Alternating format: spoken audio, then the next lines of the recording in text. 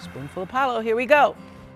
Hey guys, it's Paolo. So today I am super excited because I am going to be talking with a dream guest, the one and only Vanessa Williams.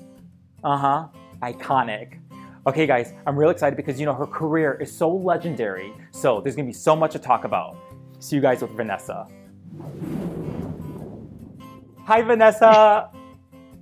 How are you? I am good. I honestly, from the bottom of my heart, thank you for being a guest on A Spoonful of Paolo. I have been manifesting this for years, really, to have you on our web show because, it goes way back when, honestly, your Barnes & Noble, when you were promoting your book with your mother back in 2013, Barnes & Noble said, hey, you want to do some B-roll, of Vanessa and her mom? And I'm like, B-roll? Well, for Vanessa, I'll do it, because I know the time will come when I'll be able to interview her. And then I remember meeting you on The Talk one time through Holly Robertson Pete when I was the assistant on the show. But that moment was so quick because then the producers came to grab you and I didn't even get to really talk to you. And then the final moment is I remember we used to go to the church, my friends and I in Beverly Hills, a Catholic church. And, they said that Vanessa would go to that church. Good Shepherd? Yep, Good Shepherd. So every time we do Peace Be With You, I'd be looking like, I don't see her at the 10:30 Mass. Where is she? So that's how much it means for you to be on our web show. So thank you again. Oh, thank you. I didn't realize we had so many connections. I know, but I've been waiting for this moment. So Oprah always says, when you do the work, it's going to come to you. So here we are, 10 years later. So thank you. So I want to talk, obviously, first about your new, very successful kids book. This is your first one. It's so good, Bubble Kisses. It's beautiful. And I really want every parent out there to know that it comes with a CD. So if they are lazy and they don't want to read to the kids, you can always put in your beautiful voice and you can sing the book, which is fantastic. That's how it came about. I was given the song probably over 25 years ago by a really good friend who mom wrote this great Bubble Kisses, and it was one of those catchy songs. I said, one of these days when I have a children's album, I'm gonna record it. And then I just never got around to doing a children's album. And all my kids are out of the house now. And I was actually dropping off my youngest to college as a freshman, and we were at freshman orientation. And one of the other mothers said, listen, I have a publishing company. If you ever think about writing a book, I said, actually, I have an idea. And I told her about Bubble Kisses that I've had in my head for over 25 years. And we sat down, did the deal. I recorded the music. We have an amazing Tara Nicole Whitaker, who is the illustrator, who's just extraordinary. Perfect, yes. Isn't it beautiful? Beautiful. Yeah. Mm-hmm. When I read about that, you had this idea 25 years ago, and here it is over here. And what I love about it is that this book really is about inclusion. It's about fantasy. It's about fun. It's about dreaming, and I know that your father would read you as you growing up as a little kid up until you were 13 years old, he would read to you every night. He would also read to your kids when they were growing up. What do you think it would have meant to you and your kids to have a book like this for your father to read to you guys? Well, those are the times, and I think now that we're in this quarantine position or a period, we're spending a lot more quality time with our family because there is no escape, but it also allows us to have family meals and play games and discuss things and watch movies together. So this is an ideal time to read to your children when you didn't have the time to, and it allows you to bond. Not only do you read a story and you can discuss the fantasy and make your child's brains be really creative, but it's also a time to connect. Those are the greatest times I remember growing up, where it was just me and my dad in my room, and I could ask him about anything, how I was feeling, why was mommy mad at me? And we would discuss, not only what was happening, but, mom had a really rough life and it's really hard for her to do this. And it allowed me to really get a chance to bond with my father, but also ask the questions that made my life much simpler as opposed to, those family dynamics. So it was essential to be able to have that one-on-one time with a parent or grandparent. And I'm so happy that I get a chance to continue what was so important to me to, new mothers out there and Yeah. parents. Yeah, I wonder because this is your second book that you wrote, and I think obviously you've done so many spectacular things. But how proud do you think your dad would be of you, of Vanessa, the author? Because I know that would mean a lot. It would have meant a lot to him. He would have loved it because, again, that was completely his wheelhouse. Both my parents were elementary music teachers, so they loved working, ages fifth grade down to kindergarten. So he would have loved it. He would have been so proud. And what I love about it is the music, which is ba ba ba ba ba ba kiss. Yes, yes. So it's Catchy. it's like it's catchy. It's like the Andrews Sisters back in the 40s. It's one of those songs that you can hear over and over again, and it seems like a single. Yeah. Like you hear it, and it's not obnoxious or so simple that you want to blow your brains out. Yeah, it's true. I literally, look, I have a big Italian family and I have like 6 siblings. I have 15 nieces and nephews. I'm not kidding you. 2 weeks ago, I literally sent your book to all my nieces and nephews. And I can't tell you, all my siblings will text me and say, this is so beautiful. The kids wouldn't stop. They say, play the CD again, play the CD again. So it's like, you did it. You just literally did it and kids are loving it. So thank you for like doing that, Well, I appreciate it. Thank you for the support. It's just cool because even like when you think of like all the girls out there, even their hair texture, it's like all these different, like it's someone that looks like them. And I think, how you created that and how you thought of it, I think is just genius because you make everyone feel like, not left out. You made them feel like a part of this book. So great job on doing that as well. Well, I was born in 1963. So during the 60s, there were not many images of dolls and, wallpaper. And, now kids have everything available to them and also reflections of who they are, their skin color, their hair texture. So it was really important for me to be able to show a young Black girl with an Afro puff, Mm. which all my kids had growing up. And the mermaid that Sal, the goldfish, turns into is reflective of me, but also it's a different color skin type. But we've got so many different images of people in the book that they can kind of relate to. Oh, that looks like me. Oh, that looks like my mom. Yeah. Oh, I can't wait to see those beautiful mermaids again. Genius. You said when you were born in 1963, I remember reading a story about you that, there were no black dolls when you were born, but then there was a doll, I think your parents found you, a doll from Sweden, and I think her name was Sasha, and I'm like, do you remember that moment of when your parents gave you that doll, and also, what did it mean for you to have your parents find you a doll that looks like you, Well, actually, my best friend, I was in second grade, Tony was in third grade, and I went to her house for a play date. And she's the one that had the first Sasha doll. And I was like, what is this?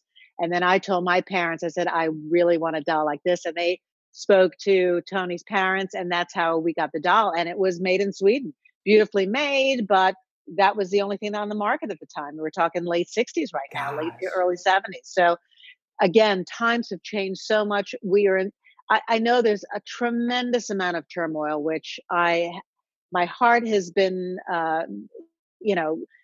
feeling for everybody like we all have, but we have to realize what strides we've made already within the last 50 years or so. When I was first crowned Miss America, I was 20 years old. It was 1983. I thought, oh, we're in a place where everybody is open-minded and there's no racism, because I was in my little bubble, and I had a rude awakening when I had death threats because I was Black. There were sharpshooters in the top of buildings when I was doing my parade because I was Black and a symbol. And the hate that came in 1983, where I thought, okay, we're progressive.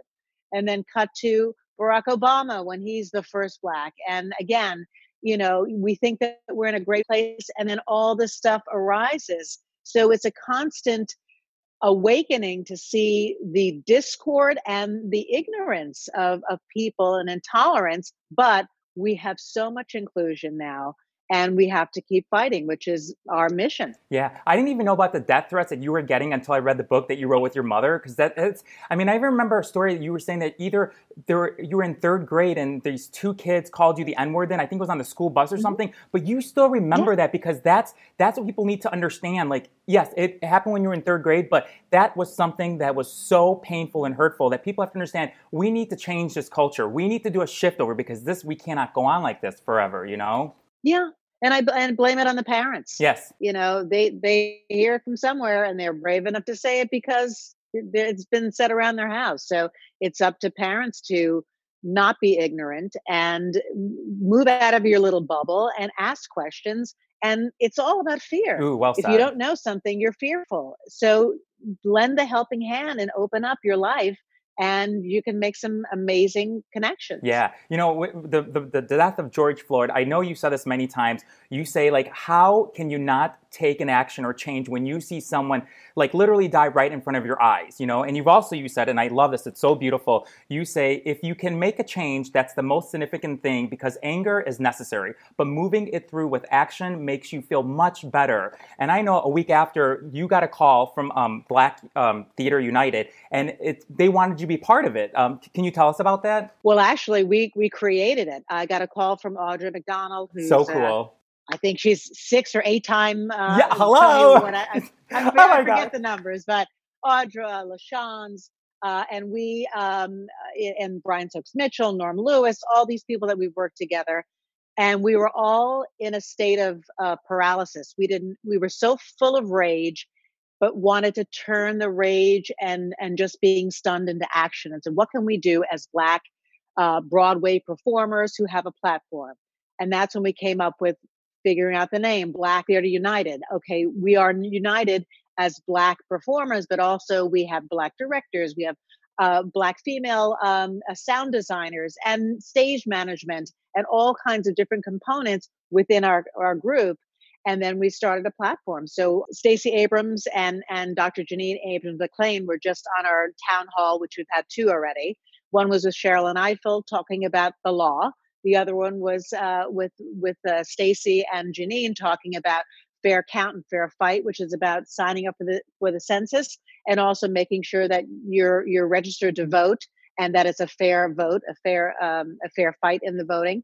And it was all educational. So we've got a big voice that we can actually highlight a lot of things and empower us. Yes. And we've got a next summit that we're going to be working on about the systematic issues that we have within the theater community and how we can work on that. So empowerment is fantastic, and it's great to be able to use that fire in your belly toward education and learning. It's so important, education. It is so important. I know there's more information at blacktheaterunited.com.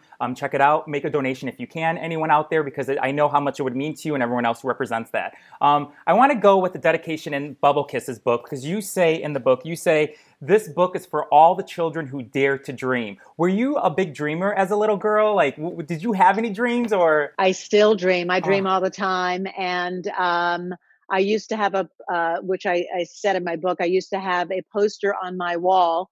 There was 2 roosters, one that has the regular comb and one that has an actual hair comb on top. Yeah. And it says, dare to be different. So I always felt like, okay, I'm myself and I don't have to be like everybody else to feel good about myself. So I was always, I don't want to say an outsider, but I was always allowing what my vision was and what my voice was to speak for itself. And that's, to grow up and as a mother of 4, that's always kind of my mantra. Like, who cares about everyone else? How do you feel? And what do you think is the most important? If that's important to you, then that's what you should do. If that's what you want to wear and you feel confident in that, that's what you need to wear. And I was lucky enough to have parents that supported me when I said I wanted to go into musical theater, because I had danced and I sang and I acted, and I said, I can major in this in college? Really? Okay. And my parents didn't say, no, get a real job. They said, if you really work hard and you really are committed to this, we will support you. And they did. And there's so many people in this industry who are very famous, who have achieved a tremendous amount, but have a chip on their shoulder because they never had the support from their parents or the people around them that said, "Go for it. We believe in you." It's like, you're wasting your time. Oh, the arts. What are you kidding? Get a real job. And those are the people that are never, no matter how many accolades they have, they're never really happy. Yeah, your parents did a phenomenal job in raising you. And I loved when I was reading that your parents always supported you. They never said, why don't you be an accountant? Why don't you, work at a bank? But they knew this was your passion and your heart, and they believed in you. And this is where you are today, because of their support and their love for you. So yeah, really amazing. You said about you're still a dreamer today. What's your biggest dream today? Like right now, would you say? I'm just curious. Like what's Vanessa Williams' biggest dream right now, would you say, in this moment? My biggest dream now is making projects happen.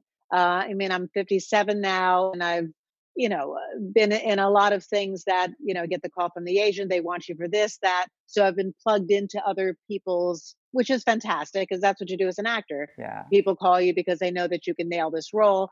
But now I've got a group of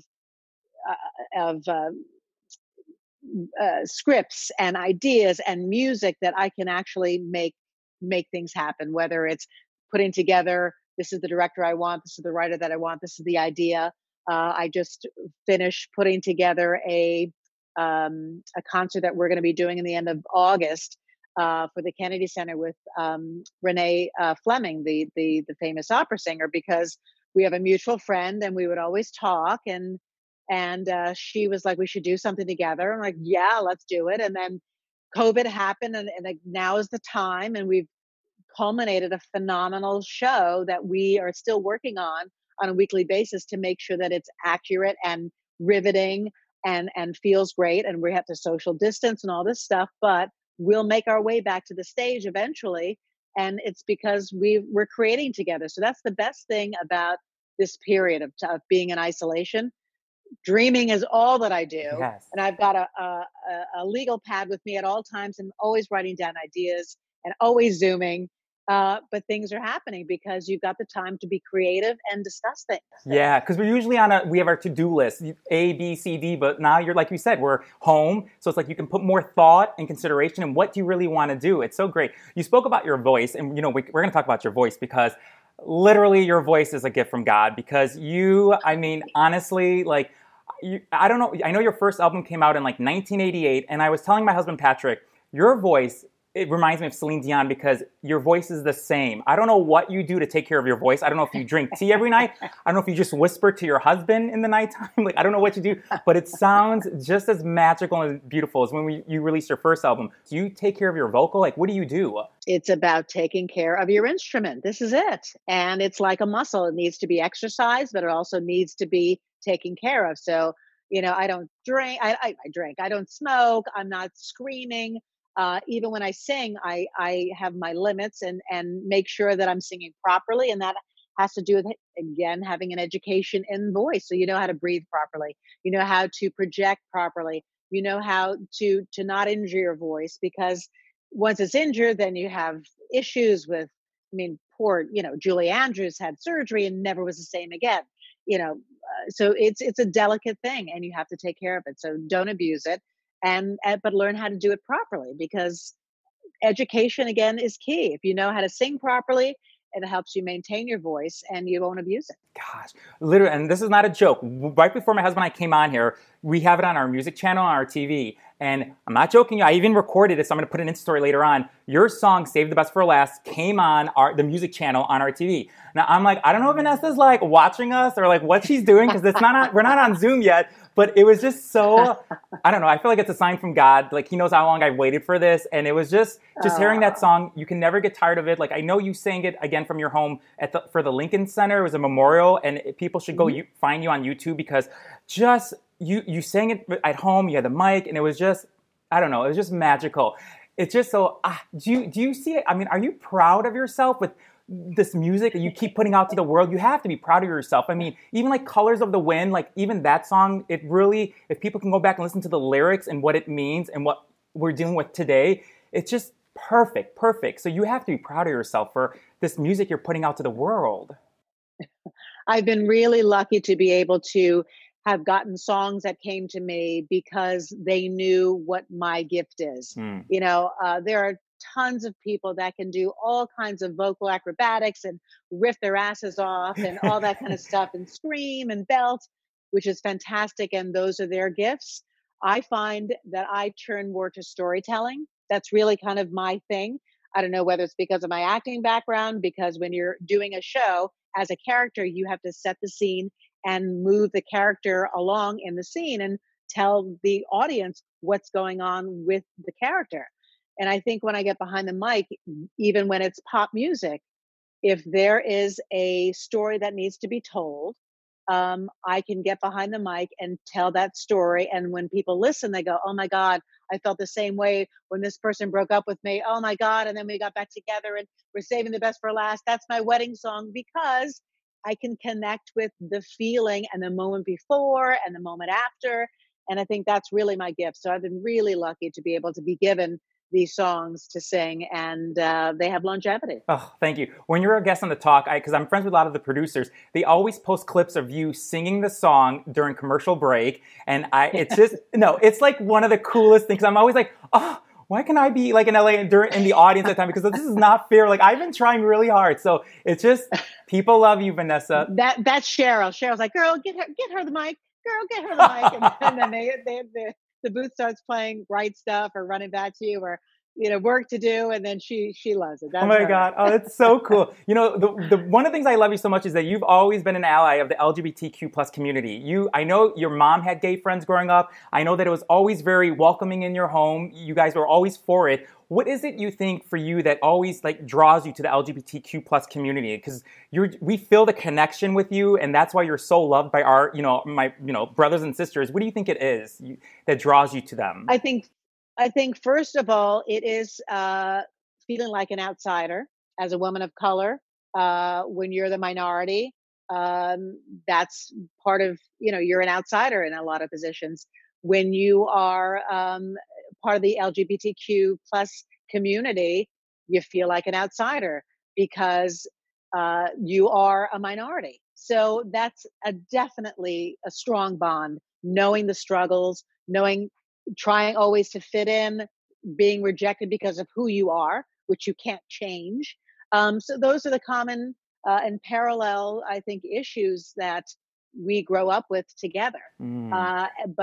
And also being in the arts. I mean, my parents were in music, but being in the arts and as our workforce, we are all together as in terms of the LGBTQ community within the arts, Broadway and television and film and writing and all that stuff. So it's been like simpatico.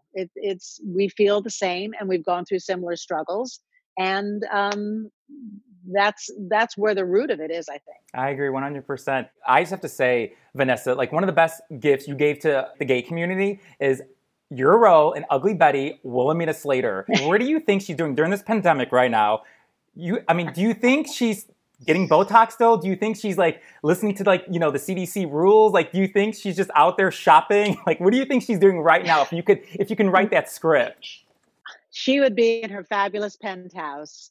And I'm sure Mark would have had everybody come up all equipped to give her Botox. She's not missing out on that. And she would have the best of food and wine delivered to her in a very clean manner, because she would not want to get COVID at all. But I think she'd quarantine fabulously in her penthouse with Mark at her beck. Yeah, right by her side. I agree. Oh my gosh, it's so good. Okay, to end with this, I've been asking everyone, Rosie O'Donnell, all our guests lately, Lonnie Love, if you can just tell the viewers, why is it going to be so important to get out there and vote on November 3rd? Because I feel like everyone else, this is going to be one of the biggest elections, and I encourage everyone who's out there, use your voice. People fought for us to get out there and vote. So what is it you think? Tell them, why should they get out there and vote on November 3rd? Well, the important thing beyond November 3rd, yes, November 3rd is critical, but also it's at the local level. So it's not one and done like, oh, we've got somebody in and I don't have to do anything for 4 years. It's going to magically, everything's going to fix itself. You've got to vote every opportunity. So whether there's a new judge up, you need to vote. So you have to figure out what the record is. and figure out whether you're aligned with this particular, because they're the ones that will make the laws on a local level. You have to make sure that you are in line with your school board, because they're the ones that will make sure that there are teachers of color, that there is enough funding for the arts.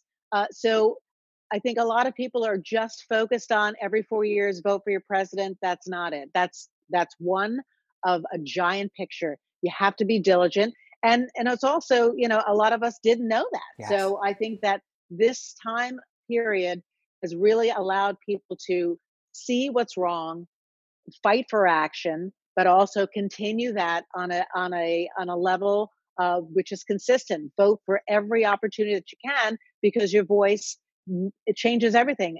Law enforcement, the criminal justice system, all those things have to do with who's in office on every level, local, state, and federal. Yeah, I agree with you 100%. I think what we have right now in the current office, I think people are awakening and like, wait a second, I think this is really affecting me right now. And I think I really have to get out there and vote for your congressman, vote for your state local people, because that's where the change happens. Yes, we have that in the White House, but there's so many people below that can really change your life. So well said, Vanessa. In honor of your book, our show, I would like to tell you, we are going to be donating 30 copies of Bubble Kisses to Books First Chicago, which creates libraries in every Chicago public school with 15% or more kids who are experiencing homelessness or have no library in school. So in honor of our web show, we want every kid out there to read your book. So we're going to be donating 30 copies right after this interview, because I'm so proud of you. Like thank you so much. You're welcome. You really do. Like I want everyone who's watching this interview to be inspired by your work, by this interview, because you really are. You're just an amazing person. And every time I see you on TV or doing an interview, you really are just a beautiful person inside and out. And I thank you for sharing your gift with all of us. So really. Thank you, Paolo. You're fantastic. And thank you. I'm gonna get all cry emotional, but thank you. How about this? You can just sing one line if save the best for last if you want to. Just like one line for me, because I've always dreamed of this. So if you want to just sing like the chorus, or just not even, if you don't even have to, if you don't want to, but if you want to sing just one line or two lines, I would be honored, actually. Sometimes the snow comes down in June. Sometimes the sun goes round the moon. Just when I thought our chance had passed, you go and save the best for last. Yeah. Oh my God. Okay. My husband's crying on the side. Okay. Listen to me. Thank you so much. I want everyone out there literally to get your book at a local bookstore on Amazon. Get it. Vanessa, I commend you. I love you. And much love to your entire family and your mom, who I know lives next to you. Give her a big hug for me, okay?